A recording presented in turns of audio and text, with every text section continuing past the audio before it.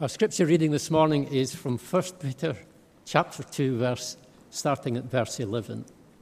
1 Peter chapter 2, starting at verse 11 to the end of the chapter. Dear friends, I urge you as aliens and strangers in the world to abstain from sinful desires which war against your soul. Live such good lives among the pagans that, though they accuse you of doing wrong, they may see your good deeds and glorify God in the day he visits us. Submit yourselves, for the Lord's sake, to every authority instituted among men, whether to the king as the supreme authority, or to governors who are sent by him to punish those who do wrong and to commend those who do right. For it is God's will that by doing good you should silence the ignorant talk of foolish men. Live as free men, but do not use your freedom as a cover-up for evil. Live as servants of God. Show proper respect to everyone. Love the brotherhood of believers. Fear God. Honor the king. Slaves, submit yourselves to your masters with all respect, not only to those who are good and considerate, but also to those who are harsh. For it is commendable if a man bears up under the pain of unjust suffering because he is conscious of God. But how is it to your credit if you receive a beating for doing wrong and endure it? But if you suffer for doing good and you endure it, this is commendable before God. To this you are called because Christ suffered for you, leaving you an example that you should follow in his steps. He committed no sin, and no deceit was found in his mouth. When they hurled their insults at him, he did not retaliate. When he suffered, he made no threats. Instead, he entrusted himself to him who judges justly. He himself bore our sins in his body on the tree, so that we might die to sins and live for righteousness. By his wounds you have been healed. For you were like sheep going astray, but now you have returned to the shepherd and overseer of your souls. This is the word of the Lord.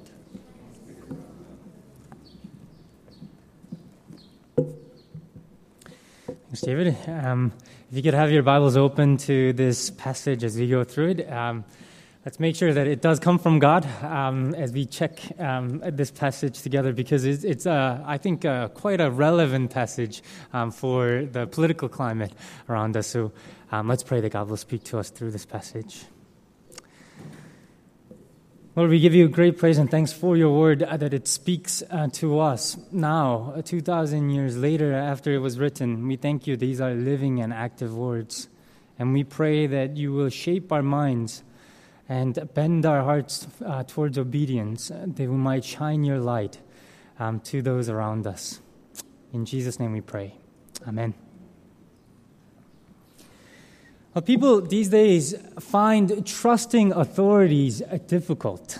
According to the Gallup poll survey released in this past June 2016, it says only 36% of the U.S. people trust the presidency, the institution of the presidency, and 27%, that's quite low, trusted the banks. 23% had faith in the criminal justice system, which is really low. Churches fared better, but not that much better, 41%. That's in the U.S., but I wonder what that's like actually in Hong Kong. What people would say about the Chinese president, the chief executive, the justice system, or the banks. I imagine it wouldn't fare that much better if they fared better at all. And that raises a difficult question. How do we submit to authorities that we do not trust? And let's be clear, this is the Bible's command. It's spelled out in verse 13. Submit yourselves for the Lord's sake to every human authority, every human institution that was made. And it's an all-encompassing command here, isn't it? It's every human authority, every human institution over us, emperors and governors, the governments. He says in verse 13, submit yourselves to the masters in verse 18. Today Peter might tell us to submit to our bosses. in our workplaces. He'll go on to talk about other kinds of submission, and Niels will talk about that next week. But then the question comes to our minds of why should we submit to these authorities, to these human institutions and people? Well, that was there in verse 13. Submit yourselves for the Lord's sake. We are to submit ourselves to human authorities and institutions for Christ's sake. And what that partly means is that if we were left on our own, then we don't have to submit to human authorities. After all, Peter has been telling us that we are God's chosen people, a royal priesthood, a holy nation, God's special possession. We have been set apart. We are royal. We're God's possession. We're God's people. Our citizenship is in heaven, which means that we are subject to only God and His rule. That's why He calls us in verse 17 free. Live as free people, He says. But we don't submit ourselves to the human authorities because we are beholden to them, to our governments and to our bosses, but we submit because, He says, this is what God wants us to do.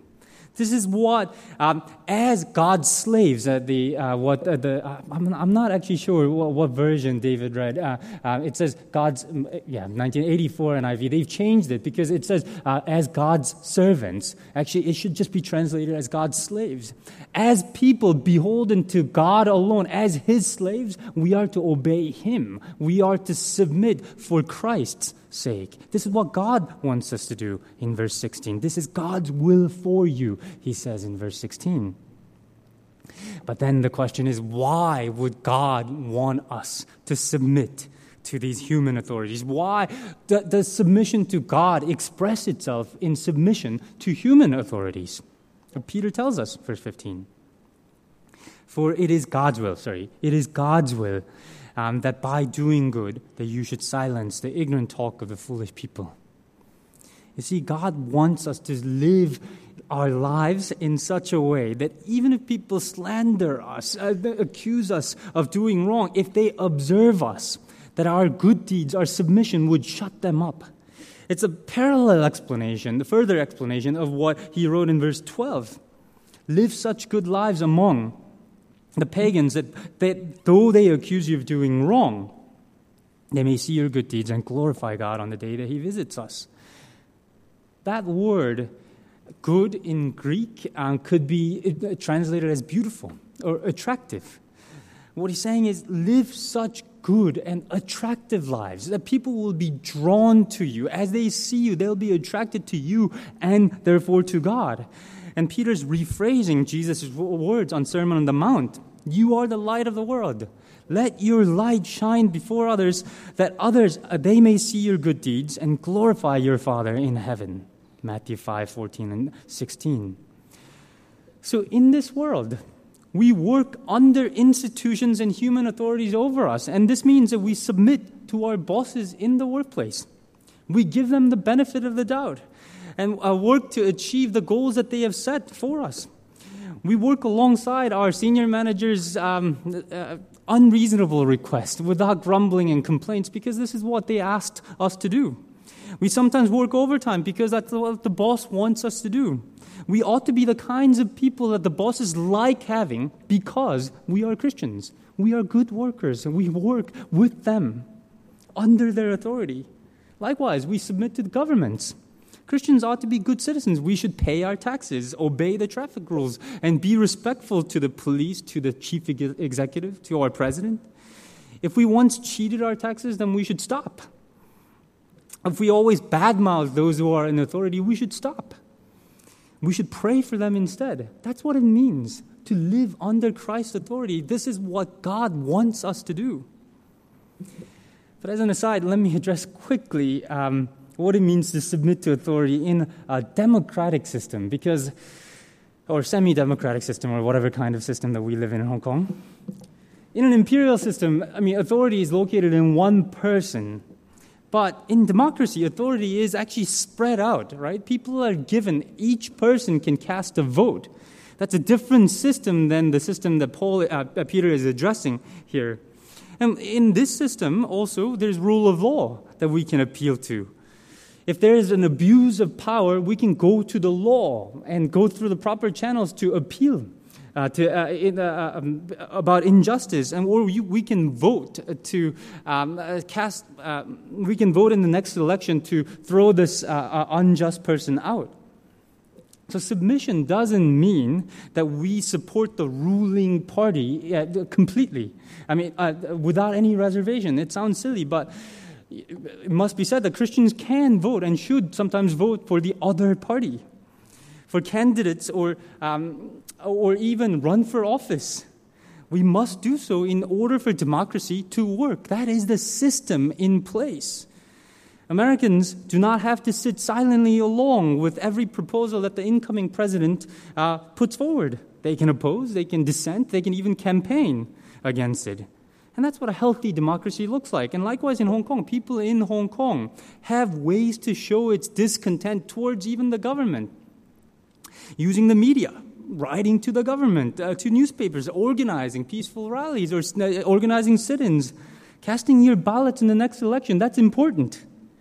And it's a good way to do so. But at the same time, I don't want you to get lost in these, but at the same time, the point is this, that Christians must do so in a way that shows proper respect to everyone and honors those who are above us, who are placed above us. Christians must pray for the rulers and be respectful even when we disagree with their rule. But I know what you're thinking. You're thinking, but what if you have a really bad boss who abuses power all the time? What if you live in a government, in a city, where the government is so horrible? What are we supposed to do? Are we supposed to submit to their authority as well? The short answer is yes. Because Peter, after all, is writing to people who were being persecuted, people who were suffering. Then, 2,000 years back, he assumes that you will be living under bad government, under bad masters.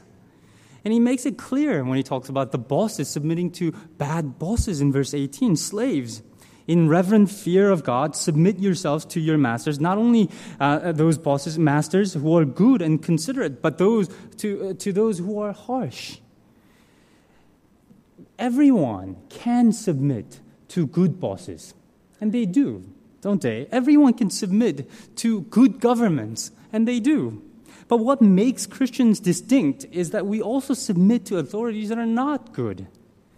And he urges Christians to continue submitting and to suffer as you submit for doing good in verse 20, because he assumes that authorities are bad, that these are human authorities, that we live in exile under bad leadership. So when Christians live a good and godly life in that place, that they will suffer. He assumes that you will suffer because you are in exile, because you live under bad government and bad leadership. Remember Daniel and his friends?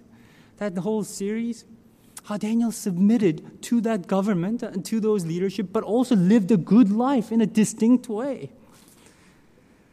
And I know the thought of submission to bad government is hard. I know many who bristle at the idea of submitting to Donald Trump, to CY Leung, to Beijing. But that is what is asked of us. No matter what you think of the leadership, we Christians should submit to them, be respectful, be praying, and continue to be good citizens under them. So will you submit to these authorities, even to rulers who are painfully disagreeable to you?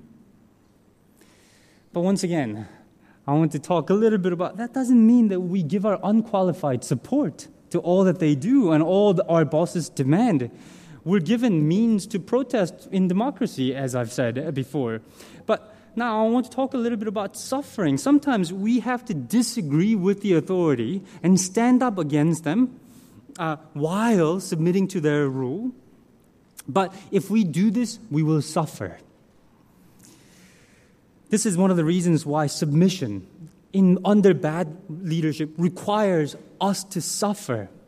where God's command and the government's command are at odds, where our boss's requests and God's commands are at odds against each other. We must always choose to obey God. After all, we're obeying human authorities for the Lord's sake. And we see such disobedience in the Bible, too. The midwives disobey the Pharaoh.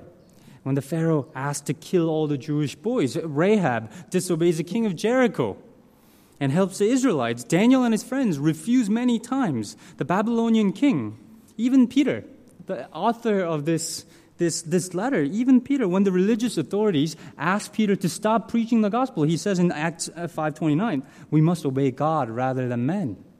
He says no. So if the government forces us not to worship God or not to meet together, we must respectfully decline. If the government wants us to treat those who bear the image of God as less than human beings, we must respectfully fight against it. If it enacts laws that take advantage of the poor and enrich the wealthy, we must respectfully take actions against it. And that's, of course, the same in our workplace as well. We don't blindly do everything that our bosses tell us to do. If they tell us to lie or to exaggerate or whatever, we must respectfully refuse. If they tell us to cheat our customer, we must stand firm and say, no, we can't do that.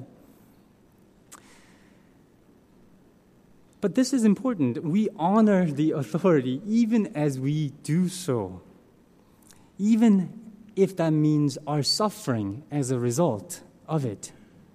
And that's why Peter then tells us to follow Christ's example in verse 21 and on. Peter tells us that Jesus suffered, but as he was suffering, he didn't hurl insults. He didn't retaliate in violence. He made no threats. Jesus is the heavenly king. Think about the situation. He is the heavenly king, the Son of God, the one to whom every person will bend the knee. Yet when he's judged by one of his creation unjustly by Pontius Pilate, he answers, and he's respectful. When one of his disciples pick up the sword, he tells him to put it away. Submission means no violent insurrection, even to oppressive Roman government. He tells his followers to give to Caesar what is his. In general, living peacefully under the authority and honoring them, even they persecute us, is the way. In general, even if it means suffering, it's suffering in the way that's respectful and honoring to the authority over us. That's what it means to be a Christian. And actually, the way that we suffer in the most unjust times, in the most unjust circumstance, will be the greatest moments of witness to the world. In fact, we will be a witness to Christ's goodness, especially when our peaceful suffering, when our respectful suffering becomes illogical to the world around us. When they don't understand how you cannot pick up the sword, when they don't understand how you cannot be violent, they don't understand that they don't understand why you are not disrespectful. It is then, when it becomes illogical to the world, it will bear witness to God and His goodness. And it will become a witness to the fact that actually we're not submitting because they are good, but we are submitting because we're free people and we obey Christ. In 1960, Ruby Bridges was part of a U.S. sort of desegregation, where the black children were being integrated to the white-only schools. And she was 6 years old and about to be the only black child at William Frantz Elementary School. There was the school-wide protest, and the police, New Orleans police department, as well as the statewide police department, Louisiana department, refused to protect her. So the federal marshals were called, sent in to keep the crowds back. And they hurled insults to this 6-year-old girl as she entered the school. Some threatened to poison her, so she had to eat food from home. One day she was greeted by a woman who had a woman who made this coffin with the black doll inside. And she went into the class. Actually, she found the classroom empty because the white parents refused to send their kids to the class. Mrs. Henry was assigned to teach her. And one morning she noticed that Ruby was walking towards the school and stopping. And Ruby turned towards the angry crowd and said some words. It seemed like she was speaking to them. And Mrs. Henry later on asked Ruby what happened, why she tried to talk to such an angry crowd. And Ruby told her that she didn't stop to talk to them. But I saw you talking, said Mrs. Henry. I saw your lips moving. Ruby replied, I wasn't talking, I was praying. With her mother's encouragement, Ruby apparently prayed twice, as she entered the school and as she left the school. And this is the prayer that she said, please God, try to forgive these people. Because even if they say these bad things, they don't know what they're doing. So you could forgive them, just like you did those folks a long time ago when they said terrible things about you.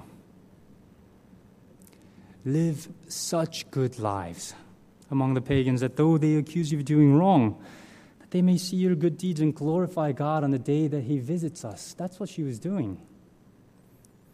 It is God's will that by doing good, you should silence the ignorant talk of foolish people. That's what she was doing. Later that year, 2 white boys joined Ruby in her class, and then slowly others as well. Sometimes when we do good, when we do what is right, actually some people will be drawn to God and drawn to the goodness in us. And that is why we stand firm. We try to do what is good. But as we end, let me just warn you, this will not always be so. This will not always happen. In fact, don't be surprised if our bosses and the government continue to do wrong, even after we make our peaceful stand or even heroic suffering. Don't be surprised if your bosses continue not to be affected by your good works. Many times, actually, if you do the right thing, they will continue to speak harshly against you or even pass you up for promotion and persecute you. Many governments don't like it when the church stands up for justice and for the poor, for the freedom to worship. Some governments might even persecute and try to silence Christians while we do so. It seems a silly thing to say, but I say this because we are often surprised. We're often surprised when we do good, then people don't change. We're often surprised when we do the right thing and people start taking advantage of us. We're surprised when our best deeds seem to have no effect in the world. But remember who Peter is writing to: foreigners and exiles. We will continue to be that. And the book of Daniel told us that we will continue to be foreigners and exiles until Jesus comes back. It will be like this until Jesus comes back. This will be the norm. So don't be surprised. And secondly, as you suffer, as you do what is right in the workplace, in this world, as you suffer because of it, you'll be tempted to withdraw. But don't stop engaging the world when things don't go very well. That will be our temptation, to stop engaging with the world, to find Christian colleagues and just make a little holy huddle, to try to set up a Christian community that is separated from the world and live in isolation. We see this during the Middle Ages with people going into monasteries or Anabaptists trying to set up a separate country, a separate world, alternative society that's disengaged from the world. Well, you might think, well, no, we're not Middle Ages, we're not Anabaptists, we're not Amish. But actually, that mentality is in us, isn't there? Some of us just want to be with other Christians. All our friendships with our other Christians, we want to just mingle with other Christians because that's where we're most comfortable.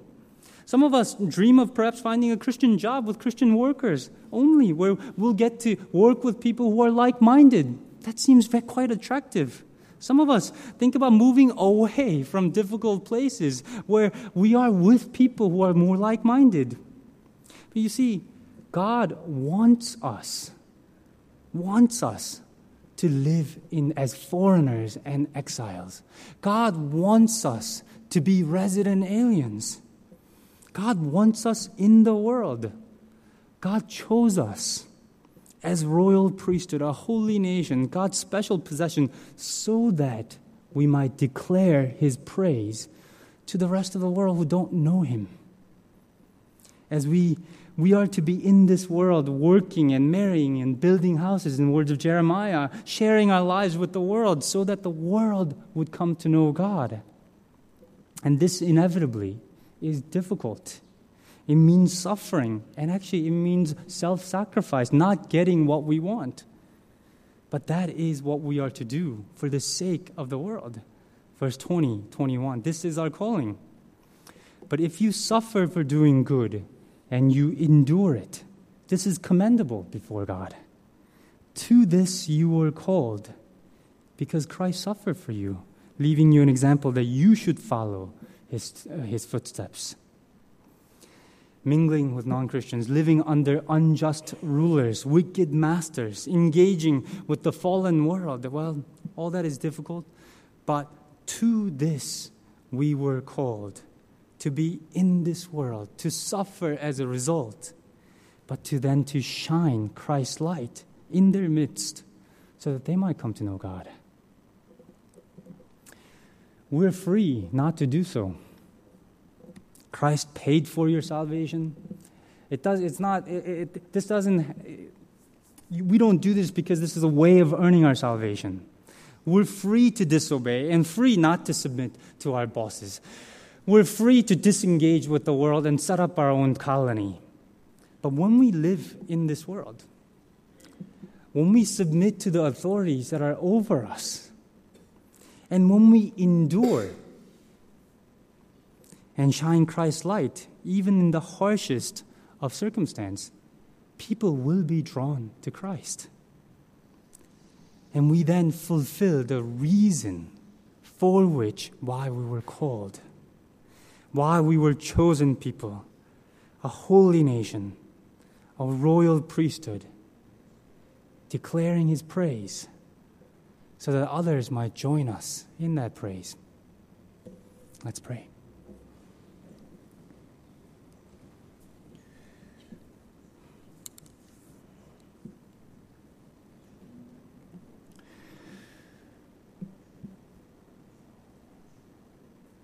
Lord, we give you great praise and thanks for your word that reveals to us that this world is fallen, that we live under unjust rulers, unjust people who are over us. Help us to submit to them. Help us to be good among them. Help us to endure and suffer in the midst of them, that we might declare your praise to them, that they might come and join in our praise of you. In Jesus' name we pray. Amen. Please stand as we sing, I Will Offer Up My Life. And this is what it takes to live in this world, isn't it? To offer up our entire lives as living sacrifice for him. Let's sing together.